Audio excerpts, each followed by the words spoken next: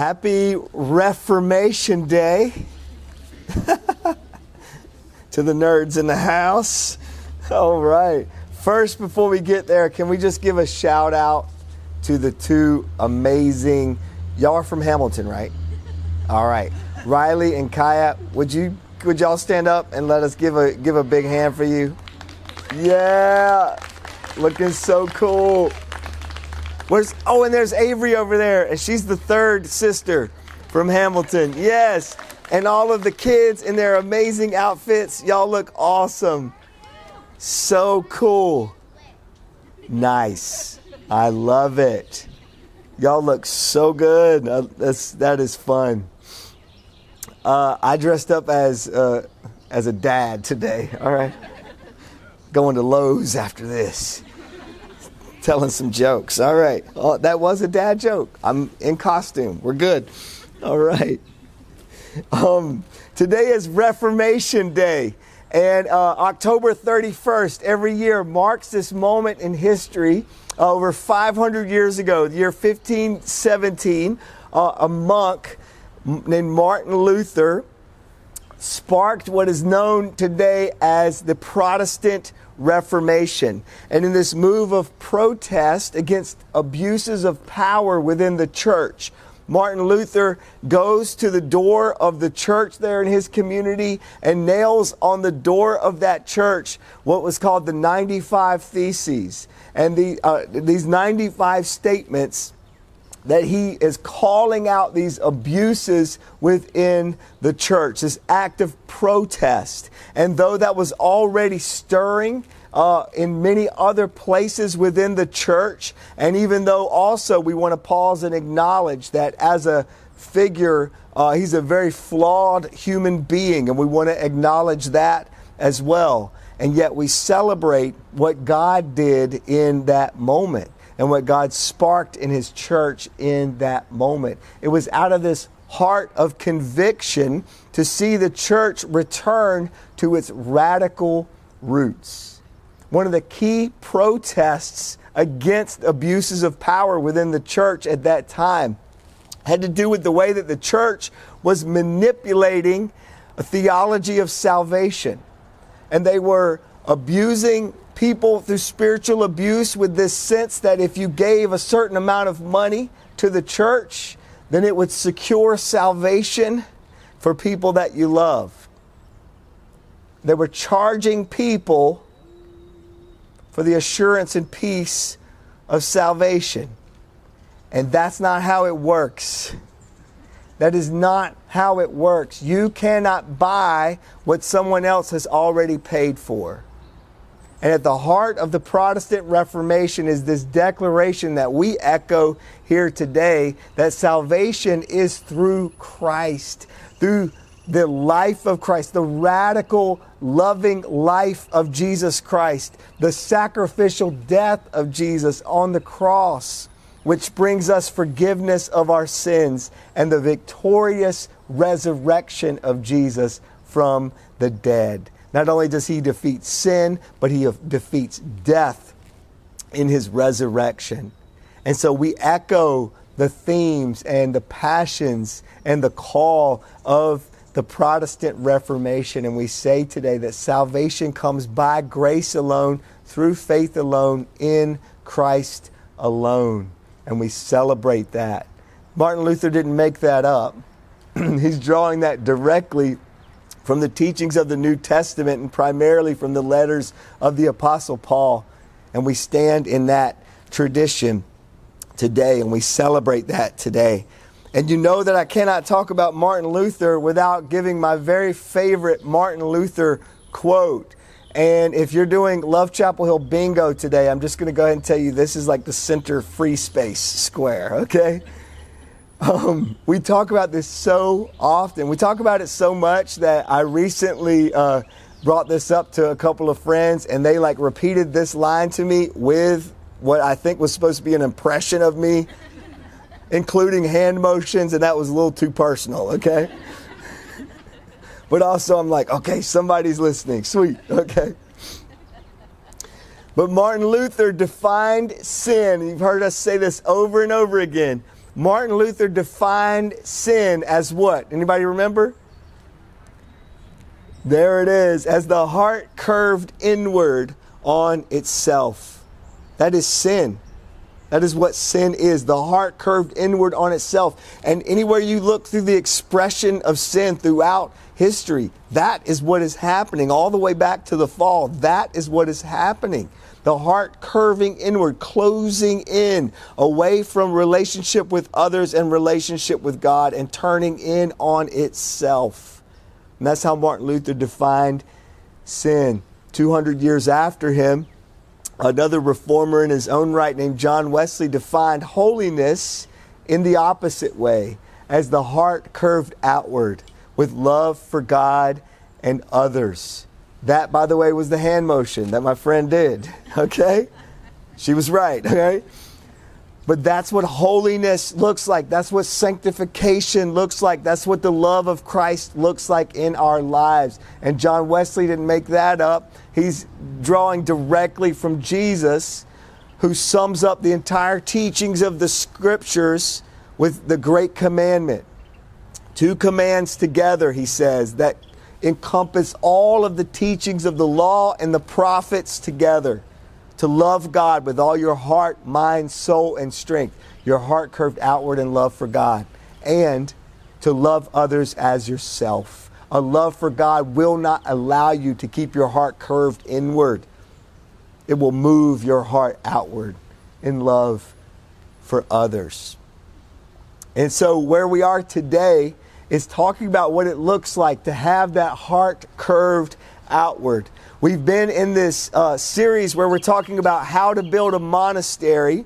And today we're going to talk about mission and the importance of mission in forming this monastery within our souls. When you think about a monastery, it's an image that often brings to mind this sense of deep communion with God. These people who are deeply committed to deep communion with God. And so oftentimes they go away in this sense of escape from the culture around them in order to go deep into the heart of God in these set apart spaces, monasteries. We're not asking anybody to do that. Instead, we think that the whole witness of the New Testament tells us to do the opposite, to go and to be engaged with the world around us, not escape from the world around us. But when we talk about building a monastery, we mean within our souls, so that we become mobile monasteries, moving monasteries everywhere we go. We are embodying this deep intimacy and rootedness in Christ, but it's for the sake of the world around us. And we carry that with us everywhere we go, in every interaction, in every relationship that we're in. People are going to experience the overflow of what we are experiencing in our relationship with Jesus, shaped by the Holy Spirit, reconciled to the Father. We're using this quote, and you're going to keep hearing this for a long time. About 15 years ago is when I first encountered this quote. It was from one of my professors in seminary. His name's Robert Mulholland. He's passed away now. But this is something that I haven't been able to get away from since then. I was reminded of it this summer, and we're coming back to it here. And it's this quote. It's these 2 questions together that's helping to drive what we're talking about here. The first question is, are you in the world for God? Or number 2, are you in God for the world? Are you in the world for God, or are you in God for the world? We're going to keep unpacking the distinction between those two. At first, it might be difficult to see the distinction, but we're really leaning into what it looks like to be in God for the world. And so as we've been talking about building this monastery within our souls, the first 2 walls of the monastery that we raised together, that we're constructing together, we talked about Scripture and how Scripture informs every other part of it. And then the second one that we talked about last week is prayer. And so while these 2 can often seem as deep internal kind of practices as we're digging in and rooting ourselves in the Word, as the Word is teaching us what it looks like to pray and to live in communion with God. If we're not careful, we can focus so much on our own individual intimacy with God that this starts to cave in on itself. And that's not where we want to go. We want the heart curved outward. So today we're raising that third wall of the monastery and talking about mission, of what it means to be in God. Yes, deeply rooted in Scripture, deeply rooted in prayer, yet we're in God for the world. Our hearts turned outward, and the impact that flows out of us and into the world around us. So as we're talking about mission today, our core text is going to come from John chapter 20. And this is one of the core texts of the mission of the church all across the church. People consistently come back to this to help give us a definition of what it means to live on mission as the people of God and as the church of God in the world. And this comes from right after Jesus' resurrection, when he appears to his disciples again. So that's where we're going to be. And then we're going to read a few other passages as well that will help build some context around this passage. But our main passage today is going to be John chapter 20. Let's start with verse 19. And here's what it says. On the evening of that first day of the week, when the disciples were together, with the doors locked for fear of the Jewish leaders. So what we have here is the same day as Jesus' resurrection, and the disciples are hiding away from the religious leaders, because the religious leaders have teamed up with the government of the time, the Roman Empire, and have conspired against Jesus. The religious establishment and the political establishment coming together to conspire against Jesus and putting Jesus to death. But now the rumors are spreading about the resurrection of Jesus. Mary Magdalene has witnessed Jesus resurrected. She's told the disciples, and they're disturbed and disoriented by what she has to say. They're trying to make sense of this reality. And so it's in the middle of that it says, Jesus came and stood among them and said, "Peace be with you." After he said this, he showed them his hands and side. Remember what happened to his hands and side. He has been crucified, and now he's showing them the proof that it is him. He showed them his hands and side, and the disciples were overjoyed when they saw the Lord. Can you imagine this turn in the story? This person that you love so deeply, that you walked with for 3 years, you've given your life to this person. You had so many hopes for what this was going to look like, and those hopes have been crushed and destroyed as you watched him crucified on the cross. And now you're disoriented by the rumors of his resurrection. Could this possibly be true? And now, here he is, standing in front of you, the proof that it is true. What was too good to be true is true and good. Just that true and just that good at the same time. And again, Jesus said to them, "Peace be with you. As the Father has sent me, I am sending you." As the Father has sent me, I am sending you. And with that, he breathed on them and said, "Receive the Holy Spirit. If you forgive anyone of their sins, they are forgiven. If you do not forgive them, they are not forgiven." So you can sense this trajectory of mission as Jesus is commissioning his disciples right after his resurrection. This echoes what we've already seen. Actually, even though this is at the culmination of the ministry of Jesus in this resurrection moment, it echoes what we saw at the very beginning of the ministry of Jesus. Back in Matthew chapter 4, when Jesus is calling his first disciples to follow him. Here's what it says. Chapter 4, verses 18 through 22, Gospel of Matthew. As Jesus was walking beside the Sea of Galilee, he saw two brothers, Simon called Peter and his brother Andrew. They were casting a net into the lake, for they were fishermen. "Come follow me," Jesus said, "and I will send you out to fish for people."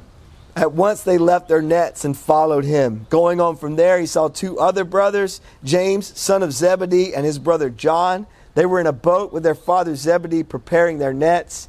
Jesus called them, and immediately they left the boat and their father and followed him. So we get in this moment the calling of the disciples into this life of discipleship with Jesus. Come, follow me. But also embedded in it, we're already getting this sense of mission. We're already getting this sense of commission that is coming for them. And in this original calling moment, Jesus also gives them their commission. He says, come follow me, and I'm going to teach you what it looks like to go out and fish for people.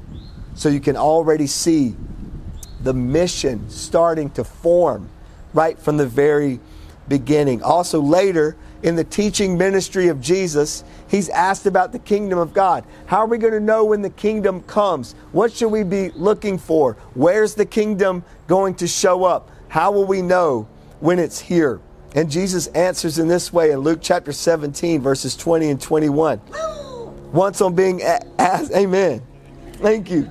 Once on being asked by the Pharisees when the kingdom of God would come, Jesus replied, the coming of the kingdom of God is not something that can be observed, nor will people say, here it is or there it is, because the kingdom of God is within you.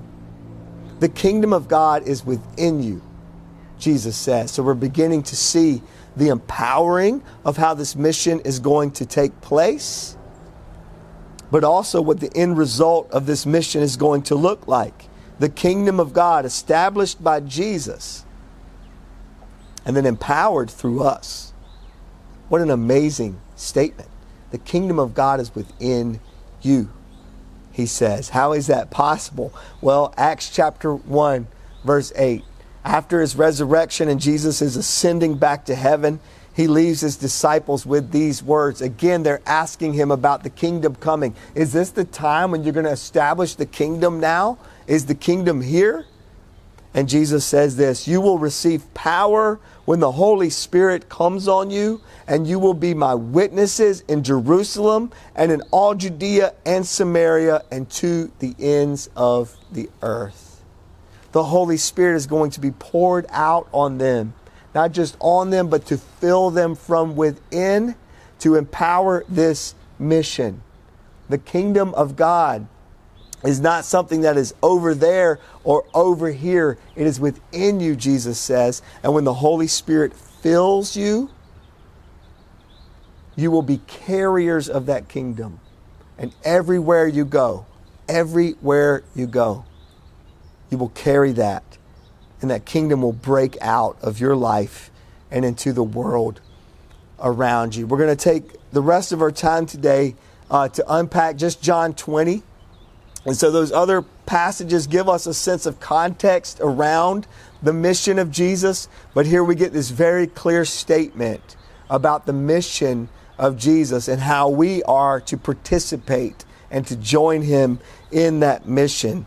John chapter 20. Jesus, help us as we dive into this. Please speak your word clearly to us. We just want to hear from you.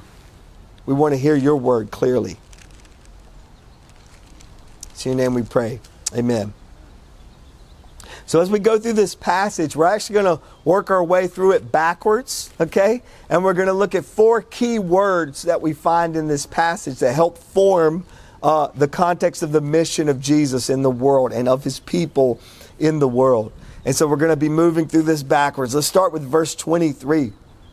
In verse 23, Jesus makes this radical statement about forgiveness. And he puts right up front the reality that forgiveness, this message, this hope of forgiveness, the gospel of forgiveness, that Jesus is king, his kingdom is here. He has overthrown the powers of sin and death. And with all of that power and authority, what is he going to do with it? He's bringing forgiveness to us for our sins and bringing us into a reconciled relationship with God. But he's not stopping there. He's commissioning us to carry that out into the world. And so Jesus makes this powerful statement about forgiveness. This is good news. That's what the word gospel means. By the way, it means good news. The New Testament writers didn't make that word up. It already existed in the culture at that time. It was a term that meant an announcement of good news, normally used for Caesar, normally used for an announcement from the Roman Empire. Good news, Caesar has conquered. Good news, Caesar is bringing peace. Yes, he's conquering you to do that, but peace is yours, okay? So this was the way that they talked about the gospel. It was this announcement of good news. And Jesus is saying, here's the announcement of good news. You are forgiven. I am the King, and the kingdom is here, and the kingdom is within you. You are forgiven of your sins. You are brought into a reconciled relationship with God, and now you are sent out to live and embody the reality of this kingdom in the world, and to carry this hope of salvation everywhere you go. Everywhere you go. This is incredible news. Immediately following crucifixion and resurrection, in the wake of that triumph, Jesus steps into a room full of people who failed him. His disciples failed him when he needed them the most. Out of all their boasting of, I will never turn my back on you, Jesus. I don't care if it costs me my life. I won't abandon you, Jesus. They all failed him. And in that moment, Jesus steps into this room full of people who failed him. And his pronouncement is forgiveness. Forgiveness. And bringing them into that reconciled relationship with him. What in the world? This is a proclamation of the character of God. This shows us the character and reveals the driving heart behind Jesus' journey to the cross in the first place. Love. Love is who he is. It's not just something that he does. It's at the core of his character. He is love. Before humanity ever existed, before anything in creation existed, God is pre-existent, and God pre-exists as Trinity, Father, Son, Holy Spirit. God is relationship with himself. Therefore, he is able to love because he is relationship, and he is love. It's at the core of his character. It is who he is. It's the driving force. 1 John chapter 4, verse 8 tells us this: God is love. All throughout the scriptures and all throughout the culture around us, we hear God loves you. God loves you. And sometimes we think that's trite, and sometimes we think that's weak. There is nothing weak about the love of God. Look at the cross and tell me that the love of God is a weak statement. There is nothing weak or watered down about the love of God. He loves you. It's one of the first things you'll ever hear about him, that he loves you. It'll be the last thing you ever understand about him. How could and why would the God of the universe love me? What could I possibly do to deserve that? How could I ever earn that or live up to that? And that's the beauty of it. Nothing. You haven't done anything to deserve it, and you never could. And that's part of the compelling beauty of this love. Paul tells us in Romans chapter 5, while we were still sinners, Christ loved us. Christ died for us because of his love for us. You didn't do anything to deserve it, so you can't do anything to lose it. You didn't do anything to deserve it, so you can't do anything to lose it. He loves you not because of anything that you've done. He loves you because that's who he is. He is love. We were prodigals with no road home, and he embarked on a rescue mission to come and save us and bring us back into reconciled relationship because he's love. There's no place that this love is afraid to go. There is no one beyond his reach. This love has the courage to cross every line, to climb every wall. It fought for us to hell and back, and not even the grave. Not even the grave could hold him down. He is love. He does not ration it. He doesn't protect his love. He pours it out in radical extravagance. It's the twist we never could have imagined. What we often call here the great reversal. The story turning on its head. We thought for certain it was going one way, and he shocks us with the way the story turns out. What could we ever do to deserve it? Nothing. Nothing. That's part of what's being celebrated on this day. By grace alone, through faith alone, in Christ alone. It's through him. It's through him. He loves you. He loves you. He loves you. And he empowers you to carry that out into the world.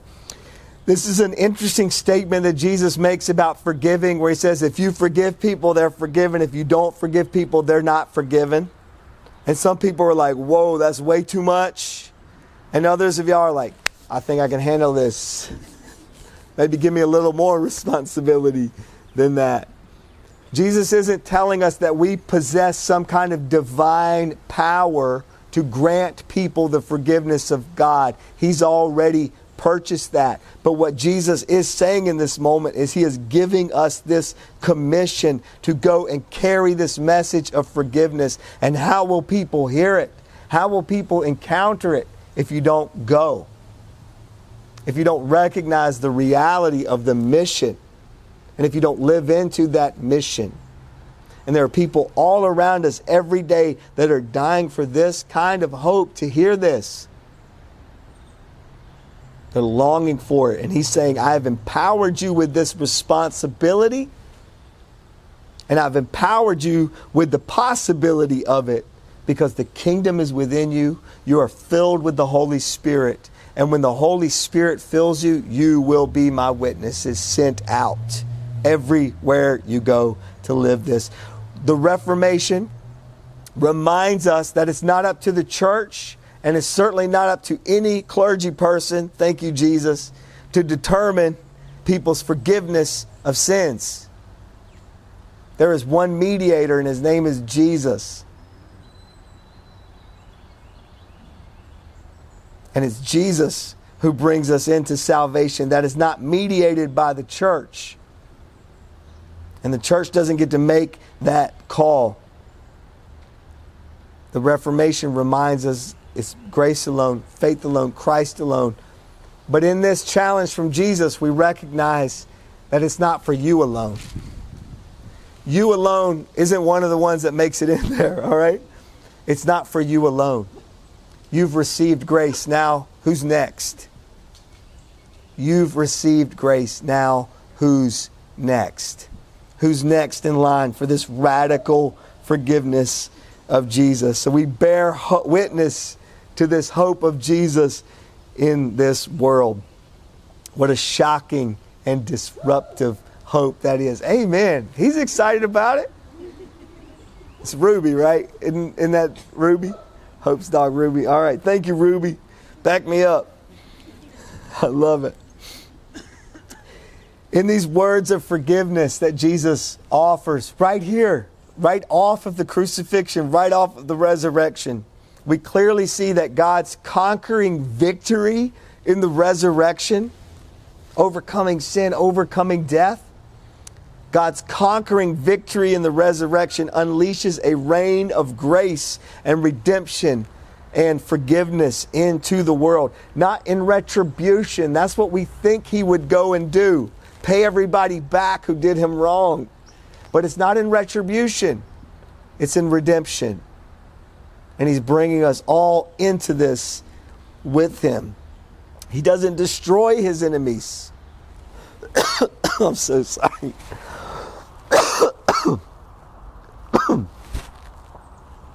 Sorry, everybody. We had a little sickness in our house this week. Okay, negative tests. Negative tests. I've realized, Ryan was telling me that earlier, I realized I should probably lead with that before talking about sickness. All right, so I apologize. But if I keep my distance and wear a mask today, that's why, all right? Just don't want to Any extra germs?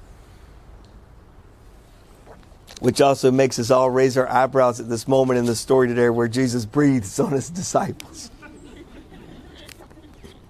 He's good. All right. But Jesus, in this redemption victory, he doesn't use his victory to destroy his enemies. He redeems them. He redeems them. Starting with that room full of traitors and deniers and doubters that he called his best friends. That's where he started with this message. Last week we talked about this sermon in 3 words: pray the Psalms. And we talked about how the Psalms teach us how to pray. Scripture teaches us how to pray. And if we would pray the Psalms every day, if we would, I'm so sorry. Bob, will you come read my notes for me? So sorry, buddy. You're about to get an early release, okay? And y'all are like, yeah, keep going. Keep coughing. But if we will pray the Psalms, they will teach us to pray in ways that maybe we aren't able to pray even ourselves. We see the full range of human emotion and experience through the Psalms: grief, sorrow, anger at others and at God. We see hope, we see joy, we see worship. And all throughout the Psalms we see that. So the Psalms teach us what it looks like to praise and to lament at the same time, and the reality of that in the world that we live in and in our own lives. The Psalms are like hiking trails into the heart of God. Somebody else has already carved these out. They've mapped them out for us. Someone else has been there. And if you're looking at the forest and it just seems too intimidating to start making your way through it, which often that's how prayer feels to us, this massive intimidation. Where do I even start? Then the Psalms say, here's a path. Start walking here. This will teach you. This will guide you. This will walk with you. And you can learn that way. The Psalms are for people who are longing to go deeper in prayer, or for those who don't even know how to start. For people who feel like God is silent, or for others who feel like they want to be silent towards God and they can't even bring themselves to speak to Him. I've been in that place myself. I understand that. But the Psalms speak for us when we don't have words to say, and the Psalms pray for us. And so last week the challenge, and if you want to jump in with us, it'll be pretty easy to catch up. But we're praying, or you can start today, all right? It starts for you today. Praying 1 psalm a day. And for those who have been participating in that, anybody else been slightly bothered by the amount of prayer in the Psalms about God bringing down judgment on our enemies? Anybody else? I'm like, oh, I don't know. Okay, all right. I'm going to let them pray for me. This isn't me, Lord. I'm not saying this. That's them. And that's bothering. As you go through the Psalms, you'll see that over and over again. And we do have to realize that this is another person's experience with God that they are writing. It's inspired by the Spirit, but it's coming through the experience of another person. So we have to realize that. The other thing that we have to realize is that the psalmists are writing on that side of the arrival of Jesus. And the arrival of Jesus changes everything about the way we see everything, including our enemies, including even our enemies. So actually, in and of ourselves, it's completely natural for us to pray, God, punish that person because they hurt me. God, take that person out because they're against me. God, move against that person. God, judge that person because you know they deserve to be judged. And that's actually a natural place for us to be. What's shocking and unnatural is what Jesus challenges us to do in this. To instead pray for our enemies and instead preach forgiveness and live forgiveness. The poets in the Psalms don't have the full shocking picture yet. The Spirit is inspiring them of this vision of the King who is coming, but they haven't seen the full picture yet. And they cannot even imagine that God would do something better than punish His enemies, that He would save them. that he would rescue them, that he would forgive them, that he would heal them, that he would redeem them. And Jesus says this is what you're called into. This next verse, I'll move through these words quickly here, but this next word that we're going to look at, again, moving backwards. So now we're moving back to verse 21 and the key word of sent.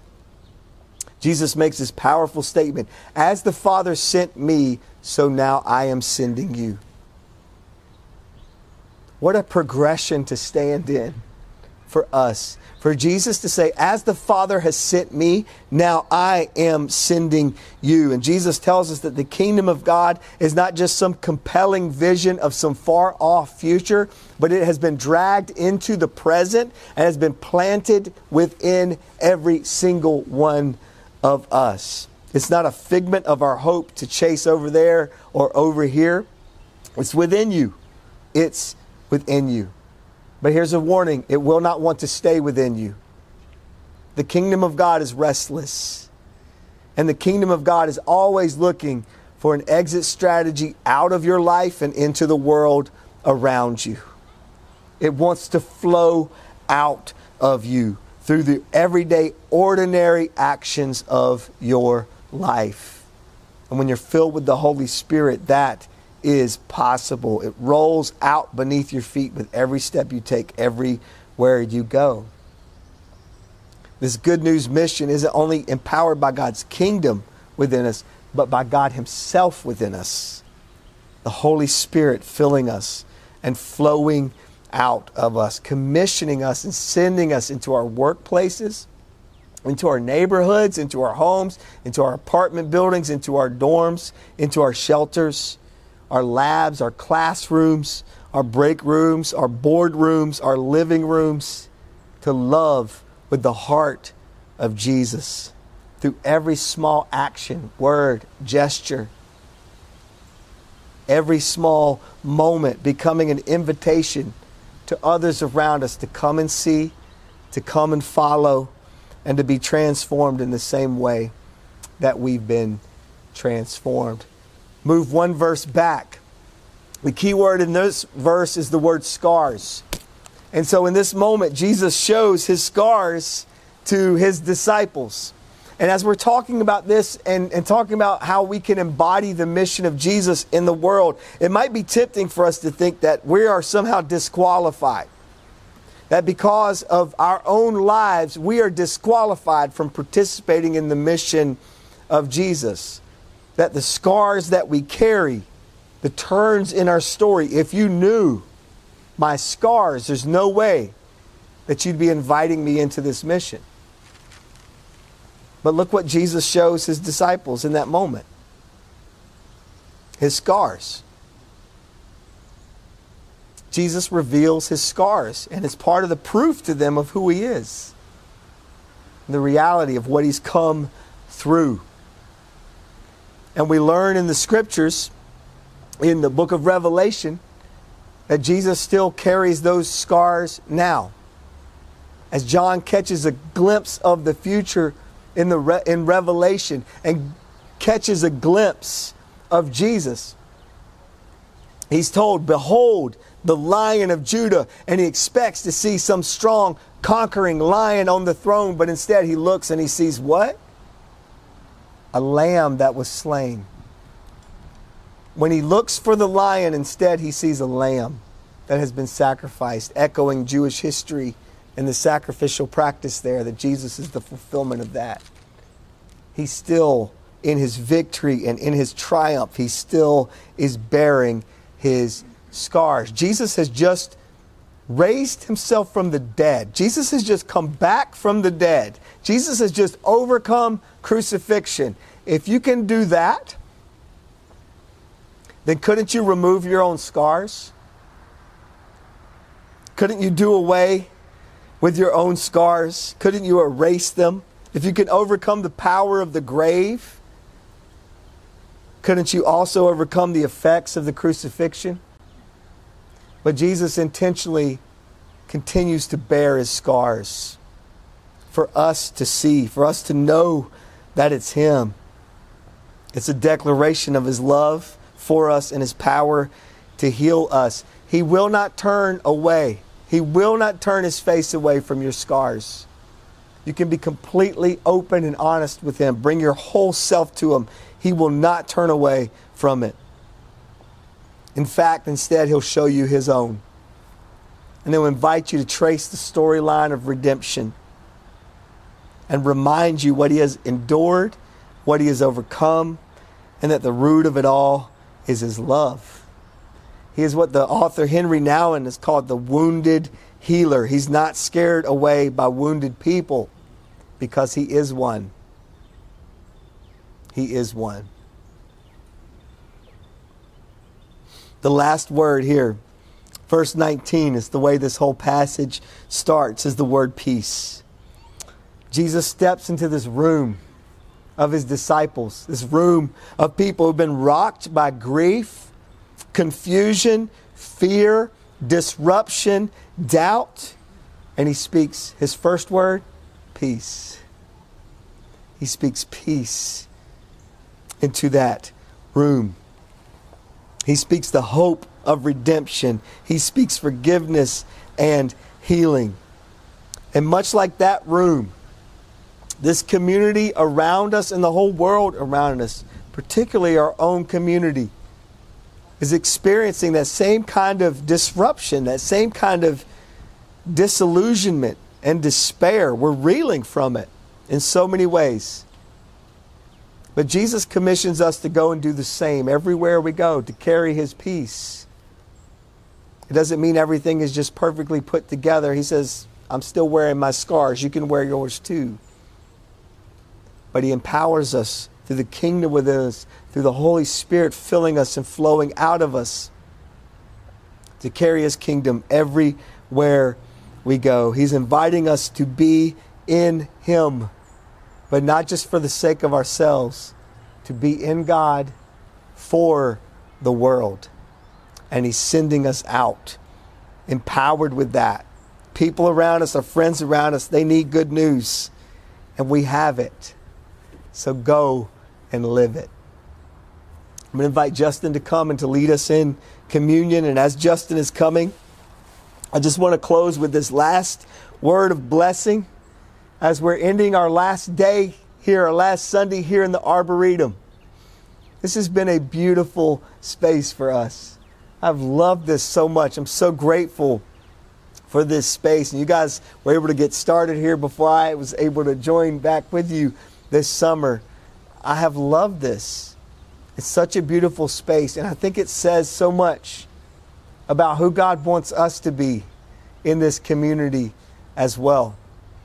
All around us in this Arboretum, the activity of our community and the university is going on, but right here tucked away in the soul of our community is this place of peace. And I think Jesus is commissioning us to go, empowered in his mission, to go and to be this kind of place everywhere we go. That as we move through the community, so much activity going on around us, and yet we carry within us this place of peace everywhere we go, right in the thick of it, right in the middle of it all. Jesus empowers us and he commissions us to go and to live and embody his mission in the world, to be in God for the world. Amen.